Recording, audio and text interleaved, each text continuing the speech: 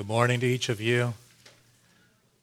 Let's continue to worship by taking God's word and turning to the book of Nahum. If you are visiting, perhaps you don't have a Bible with you, please look under the chair in front of you, around you. You will find a Bible. And let me help you out. The book of Nahum is found on page 782. I peeked while we were singing. If you're using your own Bible, you're on your own. But the book of Nahum, just to throw you a curveball, also find the book of Romans. The book of Romans. And we will get there at some point this morning. Spiritual apathy. I think most of you probably know what I mean by that. Spiritual apathy. A lack of consecration. Worldliness. Carelessness. A lack of giving. An unwillingness to forgive. An absence of evangelistic zeal. Habitual sin. Sadly, these are common problems among God's people. Let me repeat them. Spiritual apathy, indifference, we could say. A lack of consecration, devotion, commitment. Worldliness, carelessness, a lack of giving, an unwillingness to forgive, an absence of evangelistic zeal, habitual sin, common problems among God's people. It begs the question, why? Why are these common problems among God's people? I think there are a number of reasons. Perhaps the most significant reason is this. The gospel does not affect us the way it should. I'll repeat it. The gospel does not affect us, impact us the way it should. There is little wonder when we contemplate the gospel. There is little gratitude when we consider the gospel.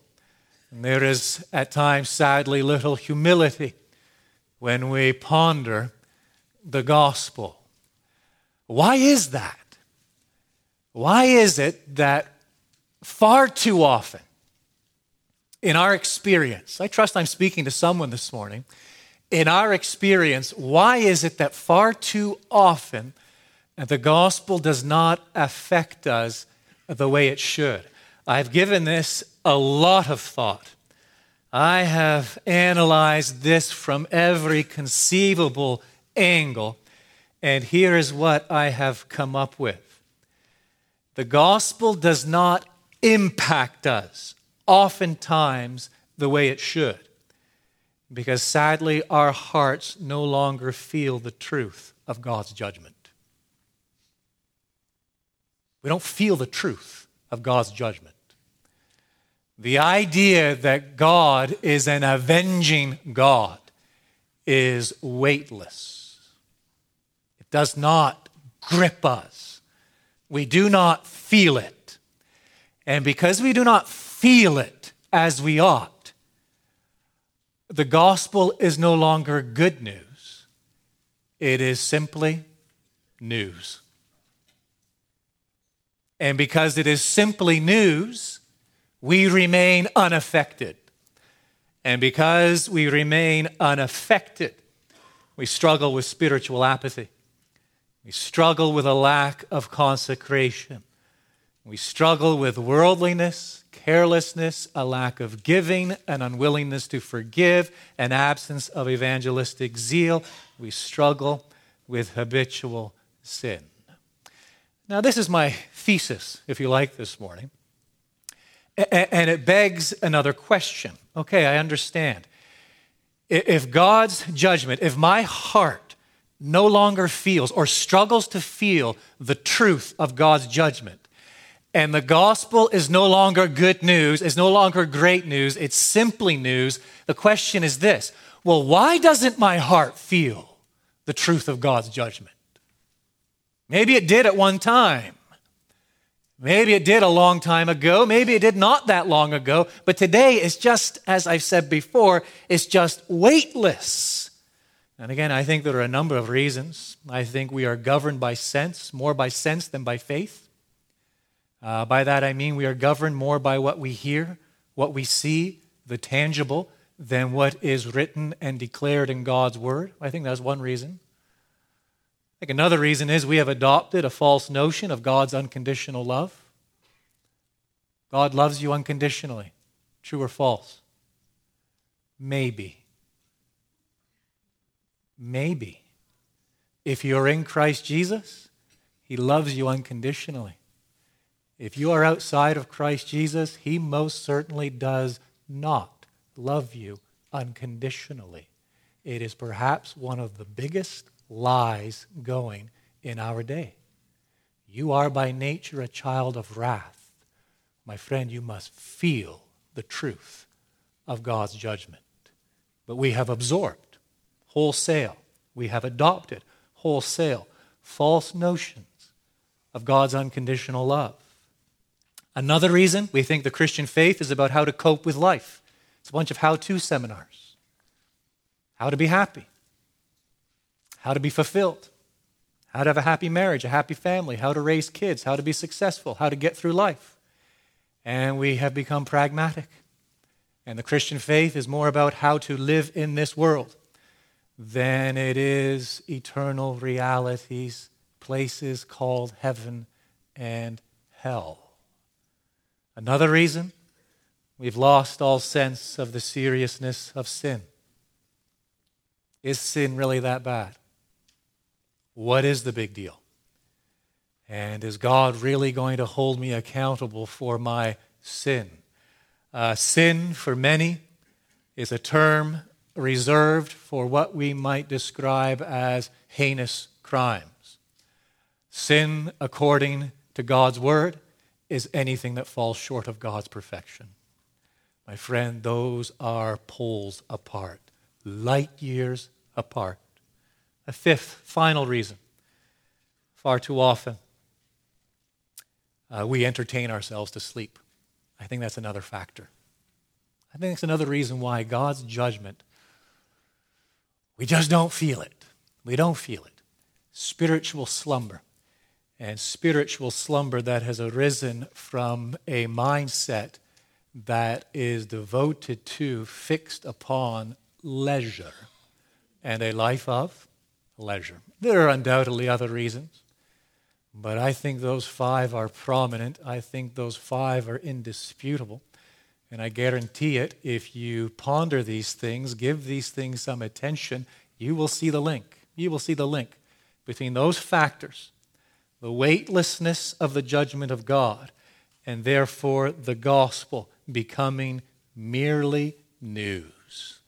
And because it's merely news, spiritual apathy, carelessness, worldliness, a lack of devotion, a lack of giving, a lack of evangelism, habitual sin, and on it goes. Oh, that the gospel were good news daily, so that it would grip me. Oh, that I would live with these realities daily before my eyes. There is a heaven, there is a hell. There are 2 eternities. God's judgment, that I would feel it in my belly, and that I would truly appreciate what it means to be saved from the judgment of God through the blood, the shed blood of Jesus Christ. Billy Graham passed away recently, right? We can all, well, some of us anyway, can imagine where he is now. I will state it publicly. I'm on record of stating it. I wasn't a big fan of the whole decisionism, and it sort of comes out of the revivalism era.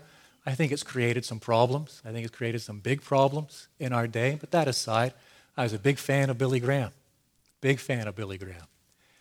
And deeply appreciative of Billy Graham.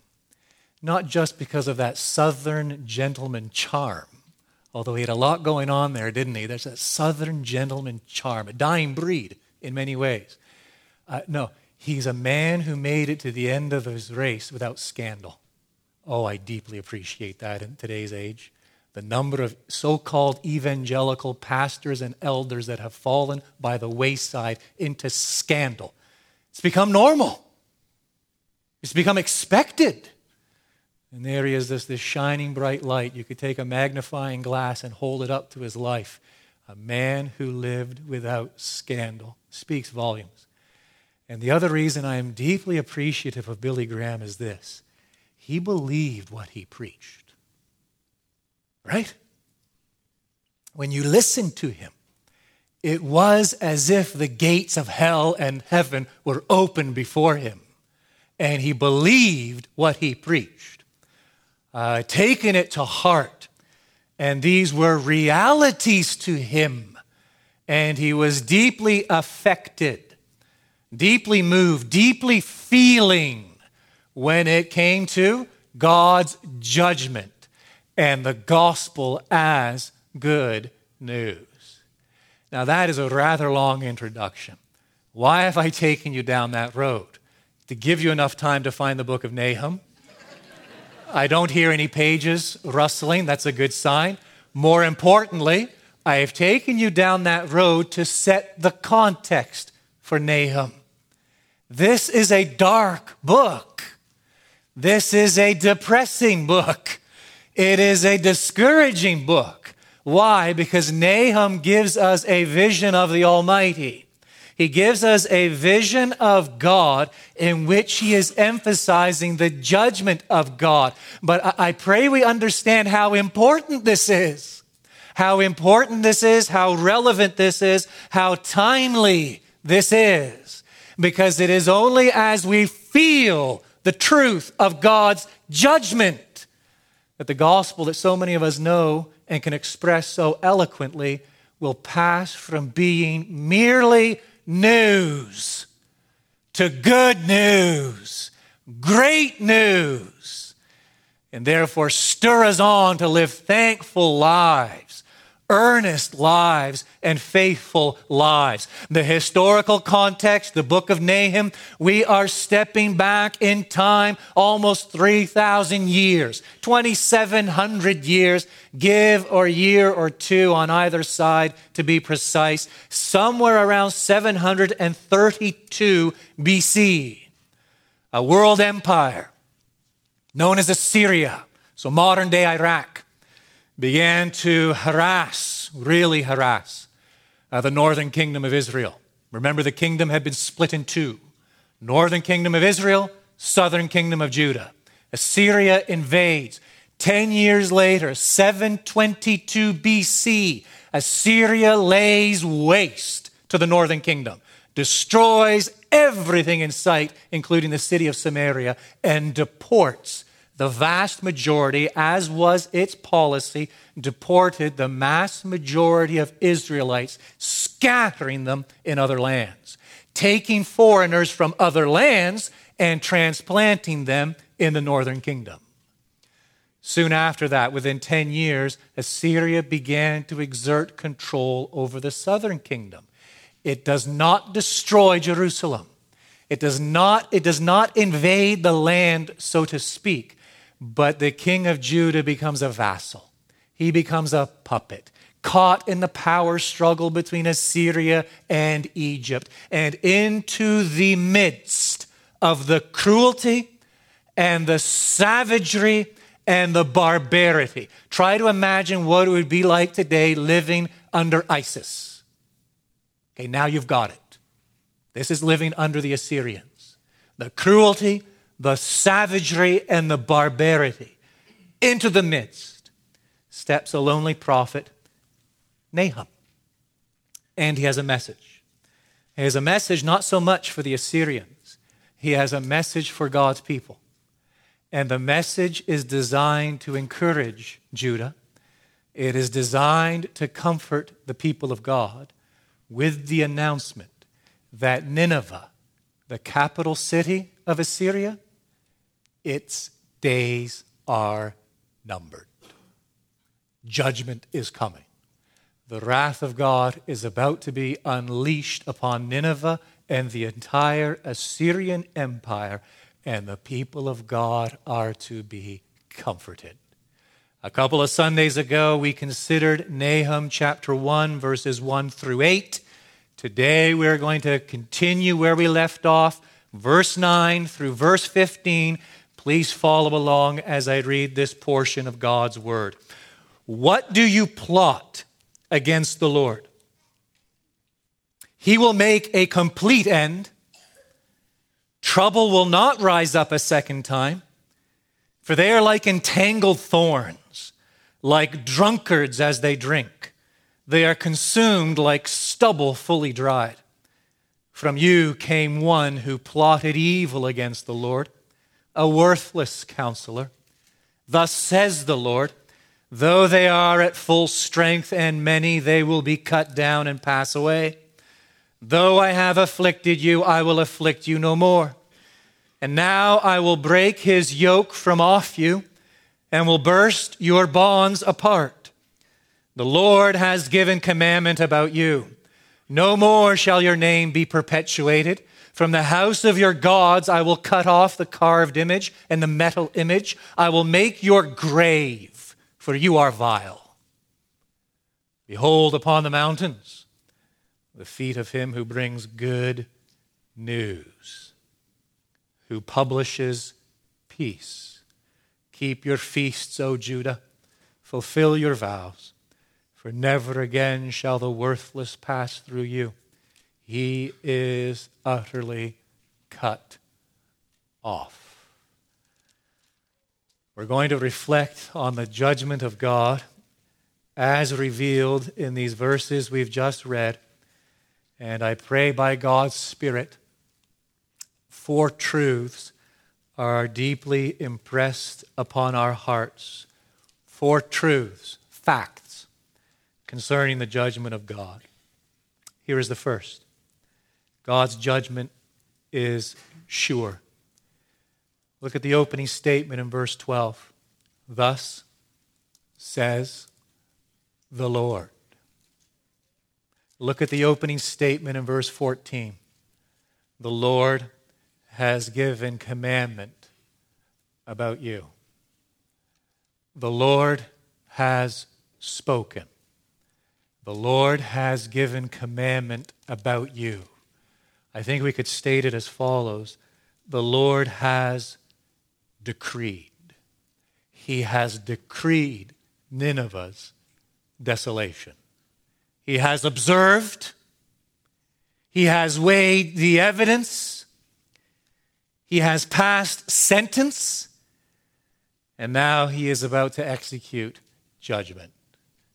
We read in the book of Psalms, the 11th Psalm, verse 4, the Lord is in his holy temple. The Lord's throne is in heaven. His eyes see, his eyelids test the children of man. Be careful. God doesn't have eyes, nor does he have eyelids. God is pure spirit, invisible, without body, without parts, without passions. So why at times does the Bible describe God as if he had body parts? It is not to give a true depiction of God. It is to help us in our understanding of the particular message that the author wants to convey. In this instance, he speaks of God's eyes and eyelids. Why? He wants to emphasize this simple truth. God sees. In seeing, he knows. As we read in the book of Job, chapter 37, verse 16, God is perfect in knowledge. He knows all things fully and immediately. He is out of our sight. That's true. He is invisible. He is out of our sight. But we are never out of his sight. It is impossible to escape the gaze of the Lord. And here is what we must comprehend. It is not only that he sees what we do, what we have done, what we do, what we will do. We're not only speaking of the undeniable fact that he observes our actions. We are also confessing that he sees our thoughts. He sees into our minds. He knows every thought you've ever had. And you think you're going to escape judgment. He knows every thought I've ever had. He knows every feeling you've ever had. And he knows every feeling I've ever had. And he tests the children of man. And here's what I want us to get. His judgment is sure. Listen to the words of Acts 17, verse 31. It's the Apostle Paul speaking. God has fixed a day. He has fixed a day on which he will judge the world in righteousness. It's fixed. It is determined. It is decreed. It is sure. Here's the second truth I want us to understand concerning God's judgment. It is fair. Look at the 9th verse. It's a question. What do you plot against the Lord? What do you devise? What do you plan? What's going on in that cunning mind of yours, whereby you oppose the Lord? He is speaking perhaps of the city of Nineveh. He might be addressing the king of Nineveh. He might have the entire Assyrian empire in view. What do you plot against the Lord? And then look at what we read in the 11th verse.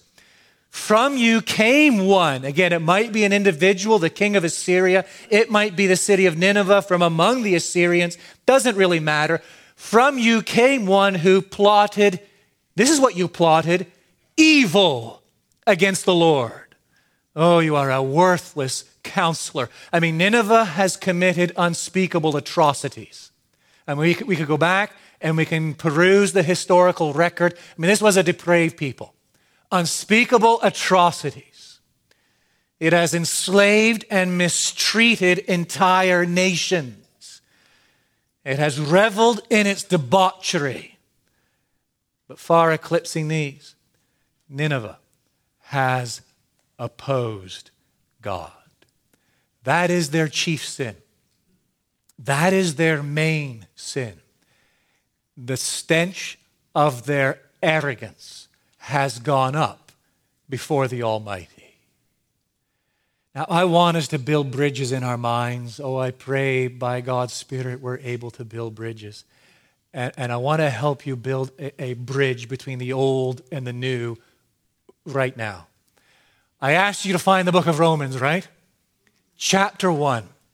And I want us to understand that Nineveh, what it typifies, what it symbolizes, what it stands for, man's pride, this arrogant spirit, this open hostility and opposition toward God was not and is not unique to Nineveh, but is indicative of the entire human race and of every human being who has ever lived, save one, Jesus Christ. This is precisely Paul's point in his epistle to the Romans. Chapter 1, look at what he states in verse 20. For his, that is God's, invisible attributes.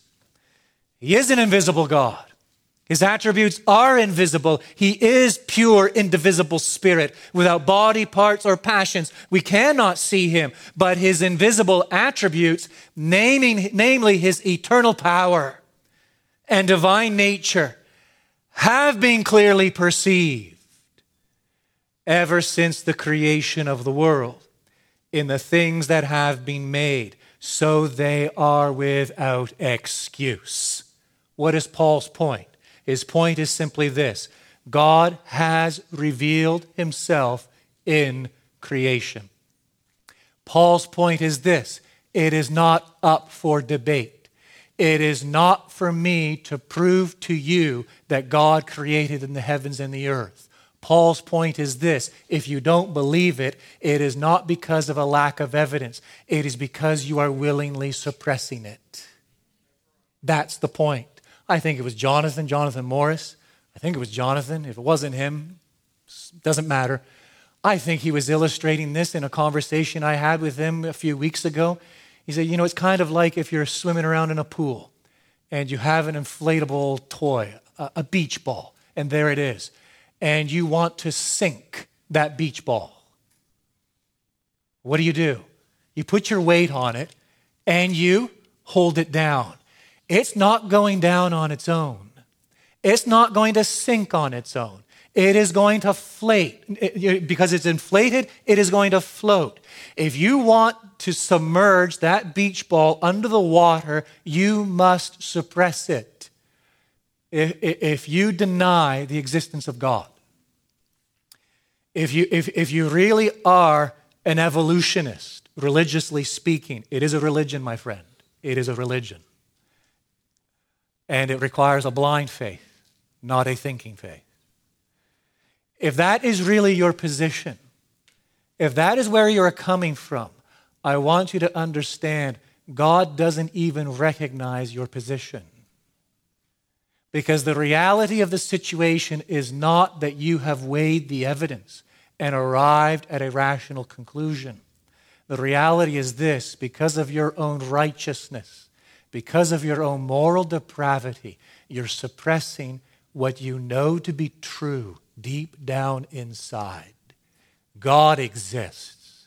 He has created this universe, and he is going to judge this universe. Look at what Paul goes on to say in verse 21. For although they knew God, it's clearly perceived, his invisible attributes, his eternal power and divine nature, clearly perceived, it is obvious, it's not even up for debate. They know it, but they did not honor him as God or give thanks to him, but they became futile, foolish in their thinking, and their foolish hearts were darkened.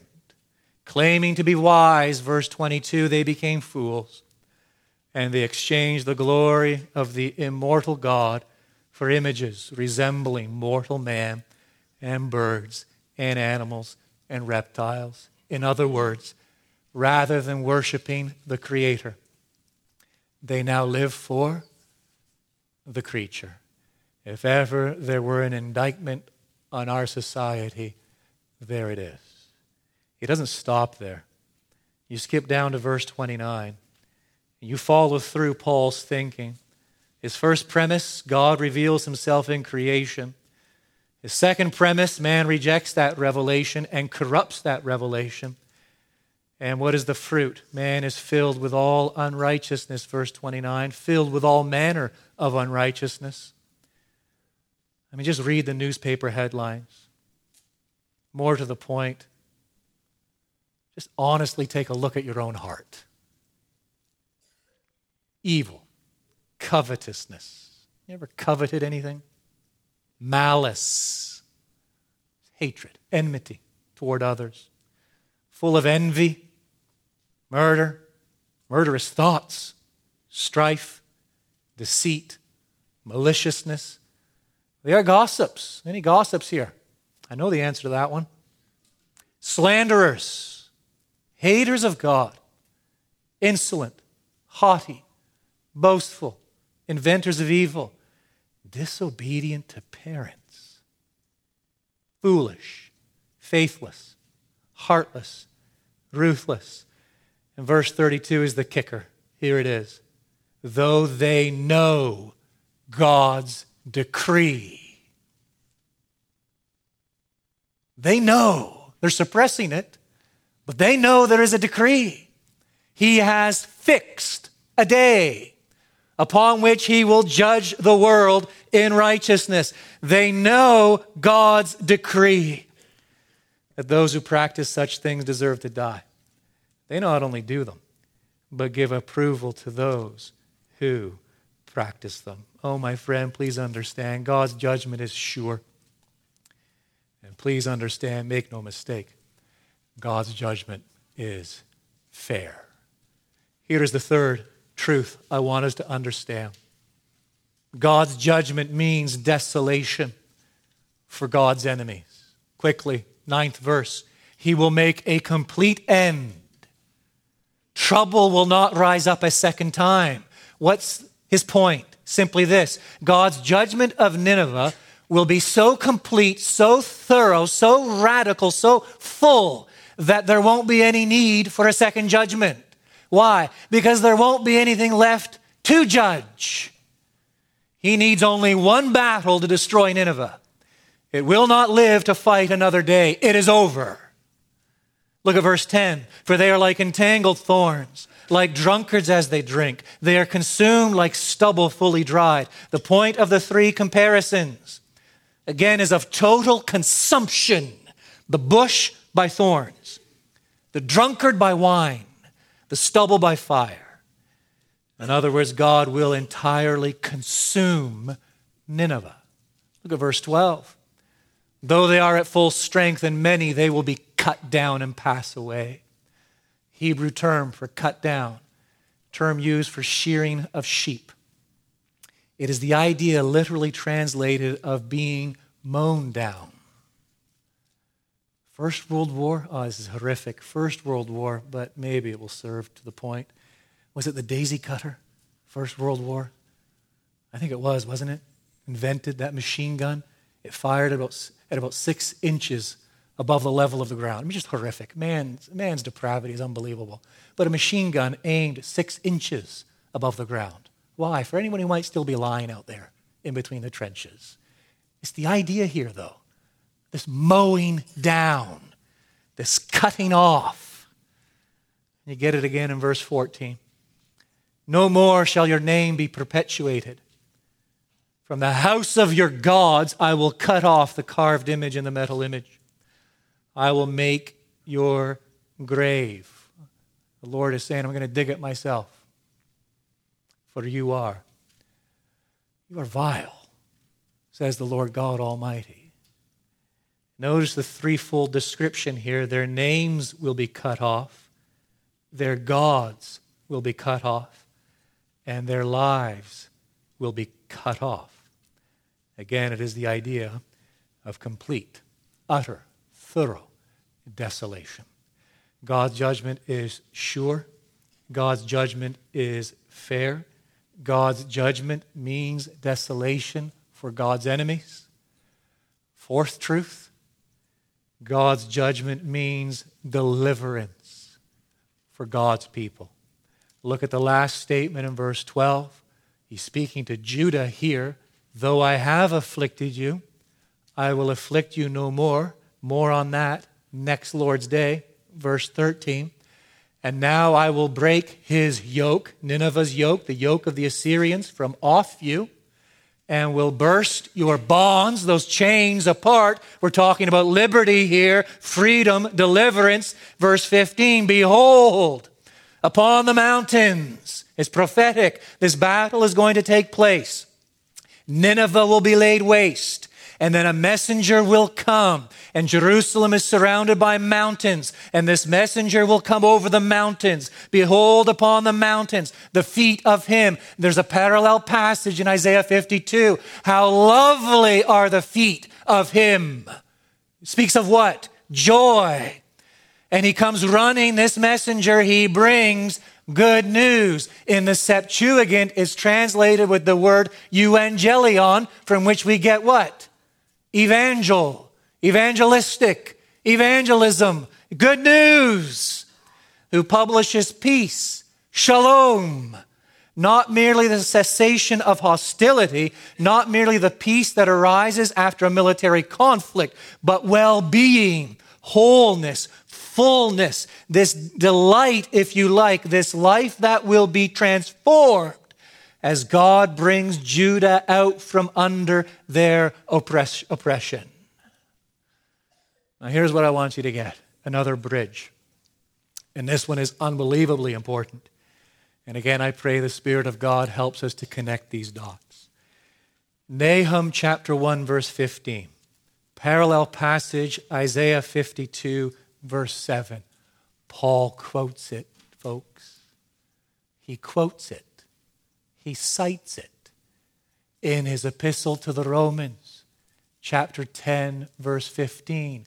how lovely are the feet of him who brings good news, who publishes, announces, declares, proclaims peace.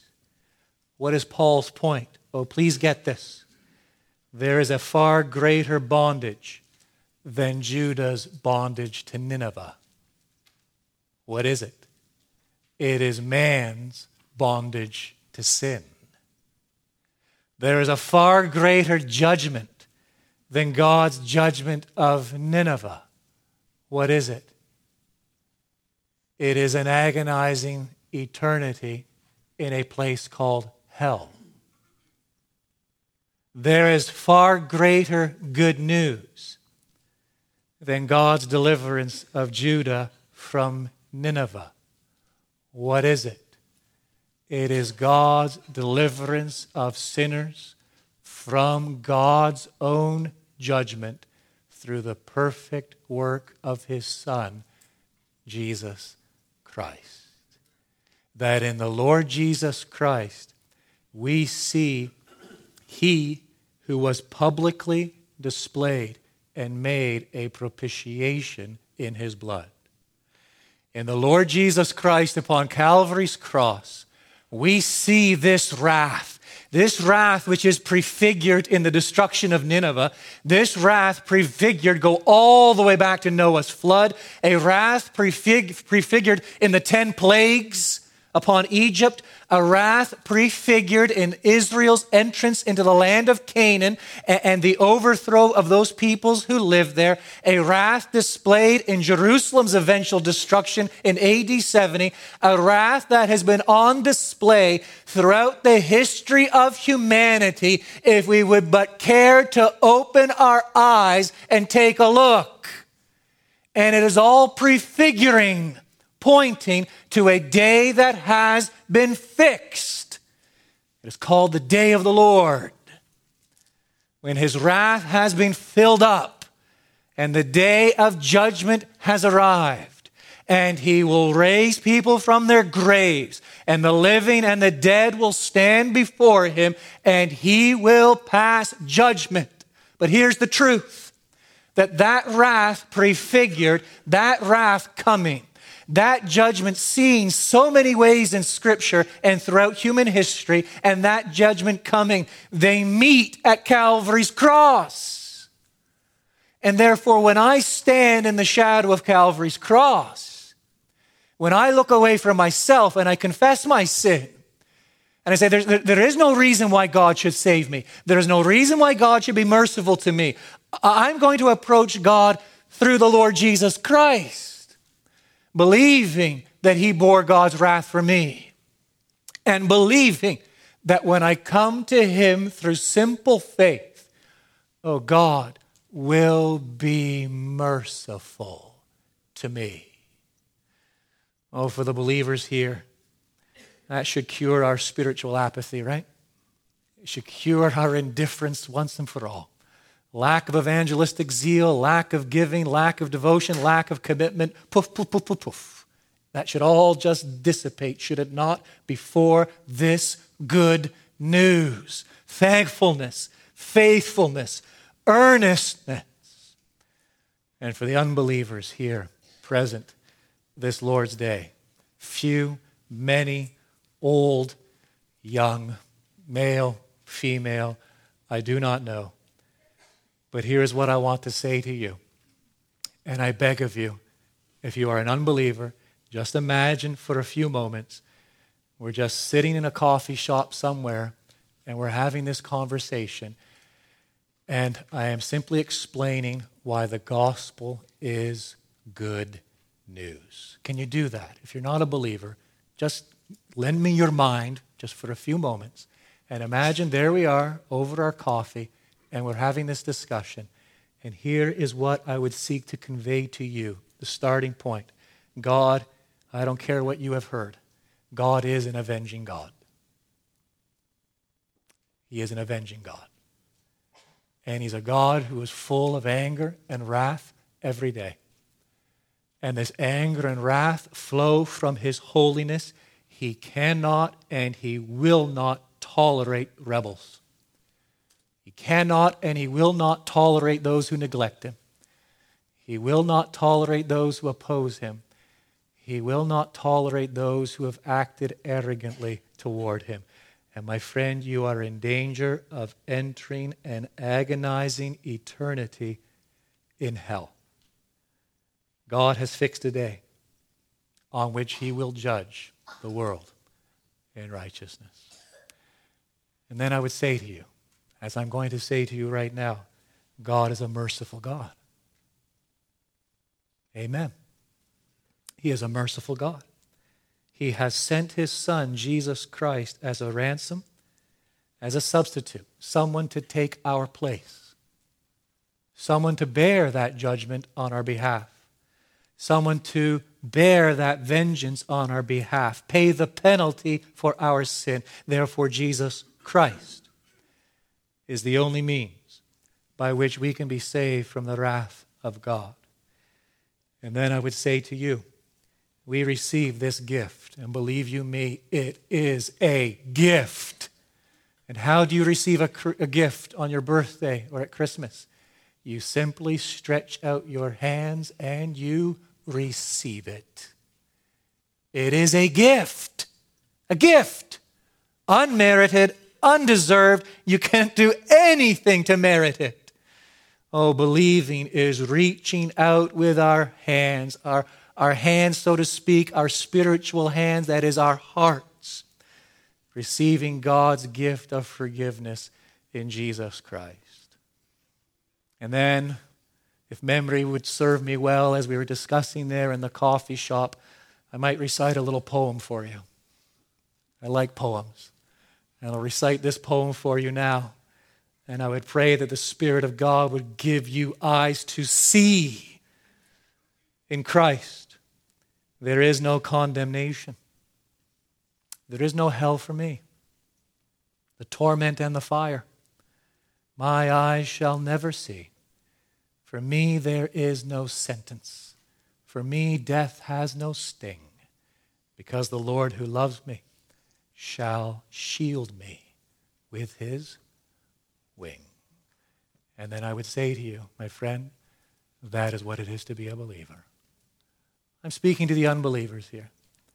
And I'm begging you to give these things some consideration. And I am pleading with you to consider the claims of Christ and the Word of God and to ponder this fact that the gospel is not merely news. It is good news. It is great news. It is the best news. You might need a little more prodding. Some of our young ones might need a little more prodding. Okay, I want to stretch out my spiritual hands. You lost me there. I want to believe, and I want to receive this gift. I do. I know I'm a sinner. And you hit the nail on the head. I understand it. And this idea of a day of judgment. Okay, you've got my attention. That prospect of judgment is terrifying. But there is something that's striking a chord whenever you speak of the Lord Jesus. And this idea of salvation and forgiveness in him. What am I supposed to do? And here's what I would say to you. I would encourage you to take Psalm 25, verse 11, and you take it and you make it your own today and tomorrow and for the rest of the days and the years that the Lord gives you breath. Here it is. For your name's sake, O Lord, pardon my guilt, for it is great. For your name's sake, not because I'm special, not because I'm particularly wonderful, not because there is anything meritorious in me, not because of anything I have done, not because I'm better than him and certainly better than her. For your name's sake, O Lord, pardon my guilt, for it is great. Our Heavenly Father, may this indeed be the day of salvation for some wayward sinner. May this be the day in which you bring a wandering sheep back into your fold. by convicting powerfully of sin and judgment and hell, and by convincing tenderly that there is indeed compassion and mercy and forgiveness for those who come to you through your Son, Jesus Christ, in whose name we pray. Amen.